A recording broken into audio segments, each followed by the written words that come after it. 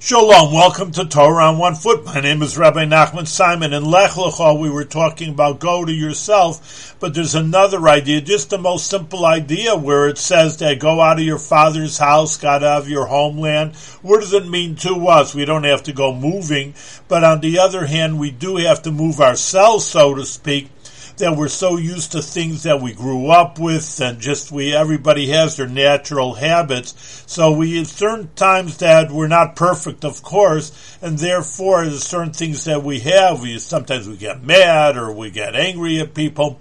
So whatever, just one example. But we have to get out of that. We have to get out of our natural mitos of emotions and habits that we were accustomed to, maybe from birth and maybe from where you grew up with, and go to the promised land, meaning act like a Jewish person should.